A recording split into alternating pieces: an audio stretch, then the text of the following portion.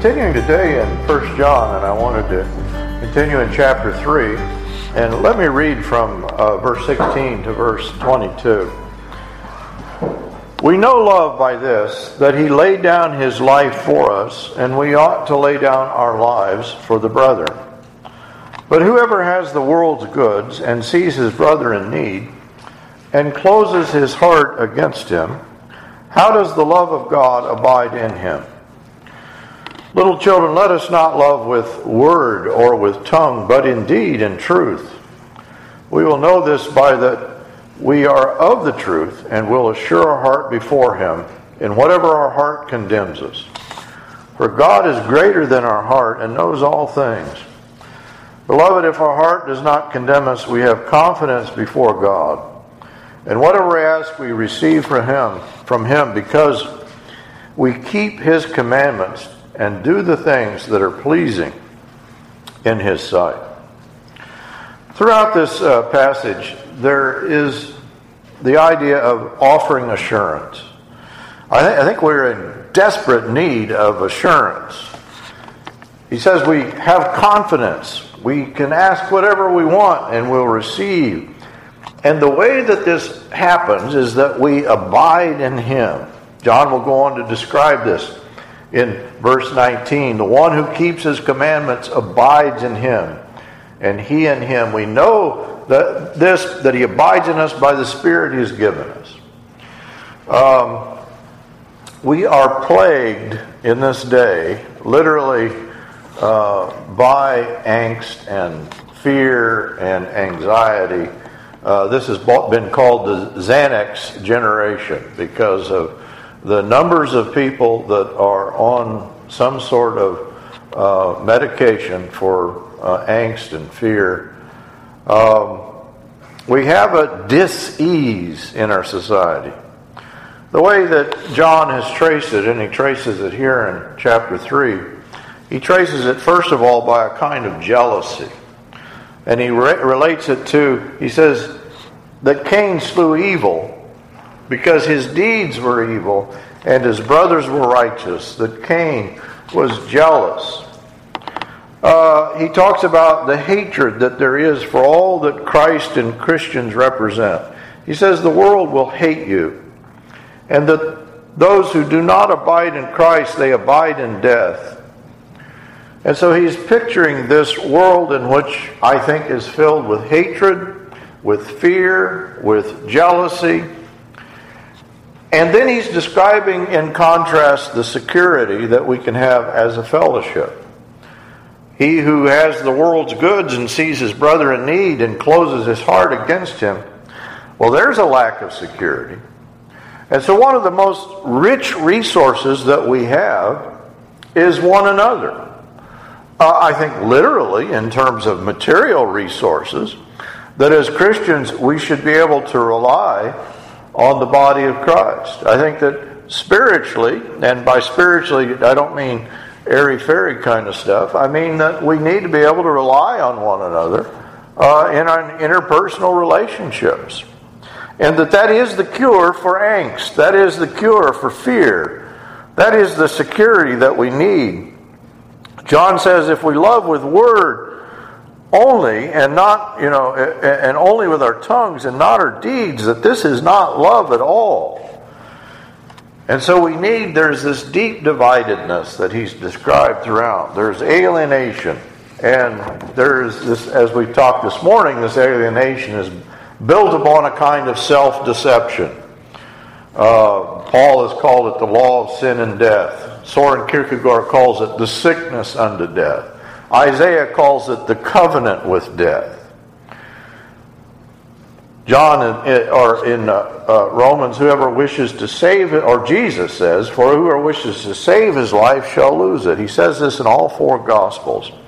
That there is a pursuit of life that entails the loss of life. Whoever loses his life for my sake, that is, you give up one pursuit, one kind of life, you relinquish that and you pursue life in Christ. He says, then you will, if you lose your life for my sake in the Gospels, you'll save it.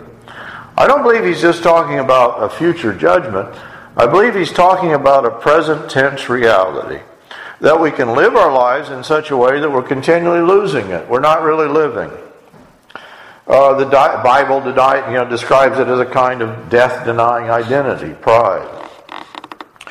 Maybe we could sum it all up, though, the way that John is doing it, and say that there is this desire to find security.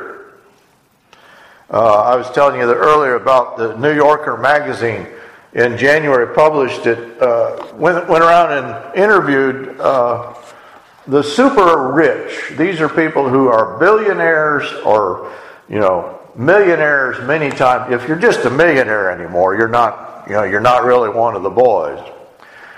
And there's a new phenomena among the super rich.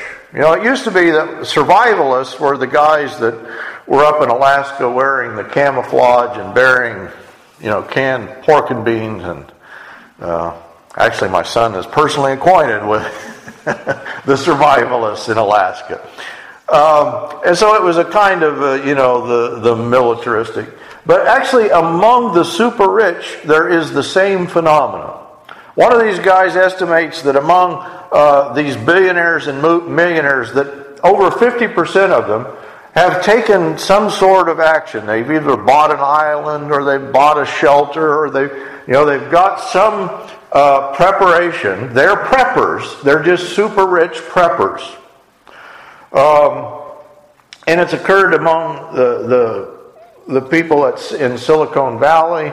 It's occurred among hedge fund managers, among technology executives. National Geographic found that 40% of Americans believed that stocking up on supplies or building a bomb shelter was a wiser investment than a 401k. An example of one of these guys, a man named Steve Huffman. He's 33 years old, and his company is worth $600 million. He's not quite sure of what the threat is. He doesn't know, if half of California is going to fall into the ocean, or if there's going to be some sort of final apocalypse. But he says, I own a couple of motorcycles, I have a bunch of guns and ammo, I've stored up food.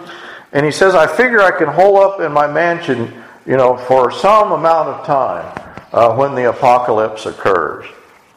Another guy, Antonio Martinez, he's a 44-year-old, he's a Facebook product manager, and he's bought himself an island in the Pacific, and he's set it up with his own generators, solar panels, and he's got thousands of, you got to protect yourself, because when the apocalypse comes, everybody's going to want your stuff, right? So he's got ammunition and guns. He says, when society loses a healthy founding myth, it descends into chaos. And so he's securing himself.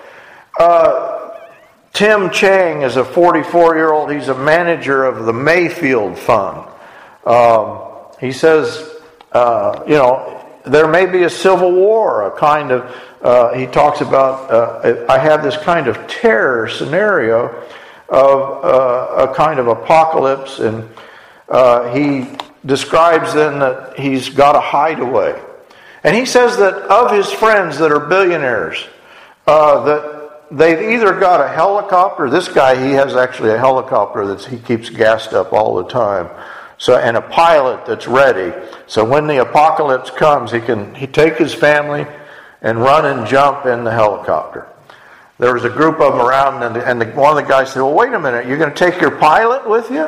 Who are you going to take with you? John D. Rockefeller may have been the first real millionaire, maybe an actual billionaire in the United States. And he said, the novelty of being able to purchase anything one wants soon passes, because what people most seek cannot be bought with money. I think what people want is security, and they imagine that being wealthy should get you a bit of security. But the irony here is the money seems to bring out the nature of the disease all the more. Now, I don't think these guys are peculiar in their angst and anxiety. It's just they have enough money to try to do something about it. as I'm talking about this, I don't want to project this out there like, oh, this is a disease these other people have. I think it's a disease we all have. We're all familiar with the fear and the angst. And I think in John, he's giving us the nature of the cure, that we can have security in abiding in Christ, in abiding in the body of Christ, in the rich resource that is to be the body of Christ. Now, if we don't have that, there may be something wrong with the body of Christ that we're fellowshipping with.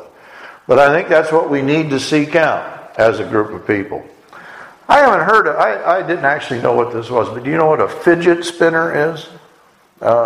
It's a new little toy. They actually created it for children that have anxiety problems, but it's become the new best-selling thing that many adults are buying it.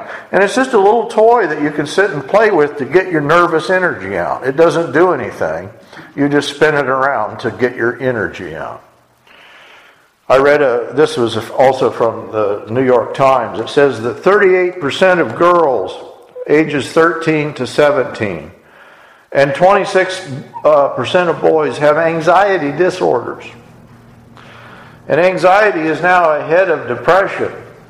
It's the reigning disorder on college campuses across the United States.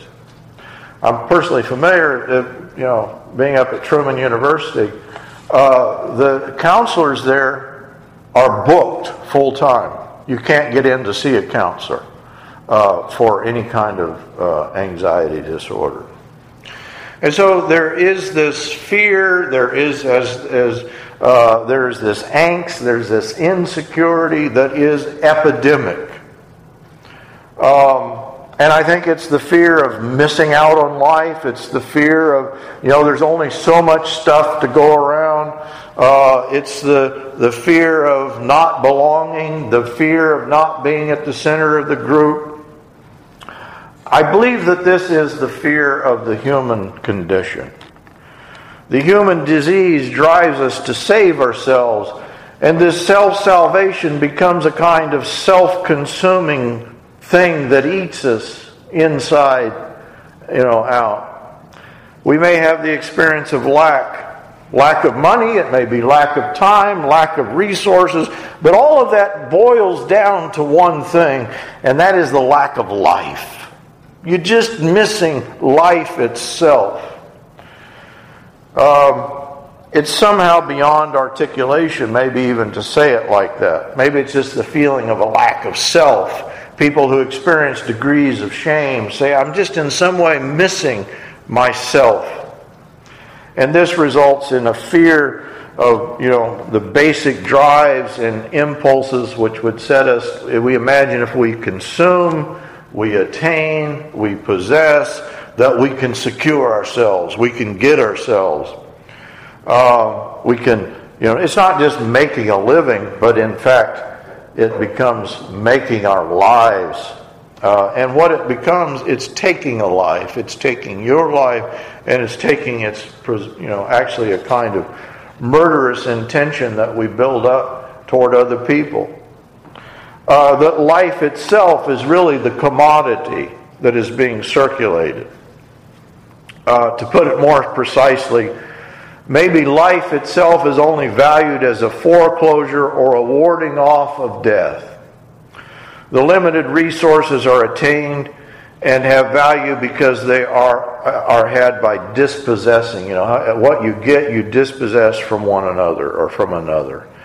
This is, Rene Girard's picture of the universal nature of sacrifice. That every culture, every society, and maybe every human psyche is built upon this kind of zero-sum game. And so in the midst of this, I think we have the assurance of salvation. And don't get the Calvinist notion here of going to heaven when you die. That's not the assurance. I think it's a more immediate assurance. He's describing an immediate existential realization. It's not once saved, always saved, but we realize this assurance in our mutual abiding love. And this very much, the epistle and the gospel very much reflect one another. This sounds a lot like the passage in John when he's describing how we are interconnected with God. He says, I am the true vine, and my Father is the vine dresser. Every branch in me that does not bear fruit, he takes away, and every branch that bears fruit, he prunes it so that it may bear more fruit. You are already clean because of the word which I have spoken to you. We talked today about the power of the word, and it's the kind of lie that we've bought outside of Christ that's displaced with the word of God. Jesus says, abide in me and I in you. As the branch cannot bear fruit of itself unless it abides in the vine, so neither can you unless you abide in me. What is the fruit? What is the thing that's flowing through this vine? What Jesus is ultimately describing is life in the Spirit. It's life itself. If anyone does not abide in me, he is thrown away as a branch and dries up. And they gather them and cast them into the fire, and they're burned because they're worthless. If you abide in me and my words abide in you, and here's the same language that we have in the epistle, ask whatever you wish and it will be done for you. My Father is glorified by this, that you bear much fruit, and that you will so prove to be my disciples. Just as the Father has loved me, I have loved you. Abide in my love. There is the security I think that we are seeking. There may be an implication here of final judgment, but I don't think that's exactly what Jesus is talking about. What he's talking about is branches that are dead and dying because they're not plugged in to the main vine. He's not, proper discipleship includes obedience. An obedient love, dependence on God's Word. The relationship between Christ and His disciples, it's an immediate and mutually interdependent one, just as a vine and its branches are interdependent. The way that Jürgen Moltmann puts it in regard to the Holy Spirit, it is a person's life as a whole which comes to its flowering in the nearness of God, which that person experiences, and in the warmth of God's love.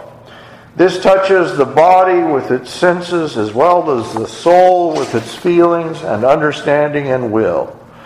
We could talk about a rebirth to true life out of the life drive of the Holy Spirit. We have a death drive outside of Christ, and in Christ then we have life itself. In John's picture, the relationship between Christ and his disciples is as immediate and mutually interdependent then as a vine and branches. Those who focus on this, this interrelationship, this abiding, he's describing it as a progressive thing, and he describes it as a mutual indwelling or abiding, and then you ask whatever you will and it will be done. You will ask, and then to a final blossoming, a bearing of much fruit. And this is connected with the final fulfillment of love, of obedient love. What is being described is the process of salvation. Salvation is not just something that happens to us in the future, but we are being saved. We're being saved from angst, fear, death, jealousy. It's similar to the figure in several places in Scripture to the body of Christ, this abiding. Even as the body, this is 1 Corinthians 12, even as the body is one and yet has many members, and all the members of the body, though they are many, are one body, so also in Christ. For by one Spirit we were all baptized into one body, whether Jews or Greeks, whether slaves or free, and we were all made to drink of one Spirit. There is this union, there is this secure relationship that Paul describes in Colossians as a relationship to Christ as the head. He is before all things, and in him all things hold together. He is also head of the body, the church. What's wrong with people? They don't hold together very well, do they? They're falling apart. That's what shame and angst and fear described as this feeling, I'm just coming apart. All things hold together in Him. He is the beginning, the firstborn from the dead, so that He Himself will have to come to have first place in everything.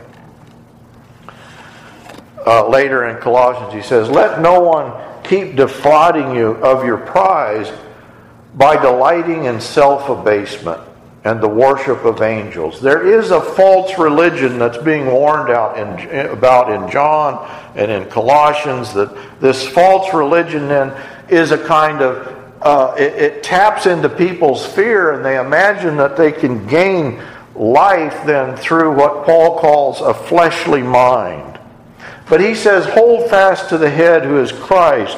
Be joined to the entire body of Christ, being supplied and held together in its joints and ligaments. It grows with a growth which is from God. Now there is security. There is the reality of finding your place. And in this, throughout this, this section in John, these other verses, the word believing is a verb. It's a believing that's an abiding union. It's something which moves, it develops, it bears fruit. It suggests that one's whole being is fermenting in this kind of growth into a love relationship. So when a Christian is bearing fruit, in that act of fruit bearing, he's becoming a disciple. That you bear much fruit, and Jesus equates this with being my disciples. What is the fruit ultimately? I think you're bearing the fruit of salvation. With this being in Christ, there's an intensification of union. So that whatever you ask, your will is completely given over to the will of God. If you ask anything, I will do it. If you love me, he says, you will keep my commandments. Beloved, if our heart does not condemn us, he says, we have confidence. And whatever we ask, there is, you can't get it with $1 billion. You can't get it with, a hedge fund. You can't get it with a helicopter all gassed up. I in them and you in me, that they may be perfected in unity, so that the world may know that you sent me and loved them. This is the farewell discourse of Jesus in John 17. O righteous Father, although the world has not known you, I have known you. And these have known you, that you sent me, and I have made your name known to them, and will make it known, so that the love which you love me may be in them, and I in them. There is no firmer reality than the inner Trinitarian love the Father has for the Son, and which the Son has given to us. The God who is love is in himself saves us then in this economy of love in which he invites us to come and abide with him. So have security. Be confident in that abiding love. Let's sing our hymn of it.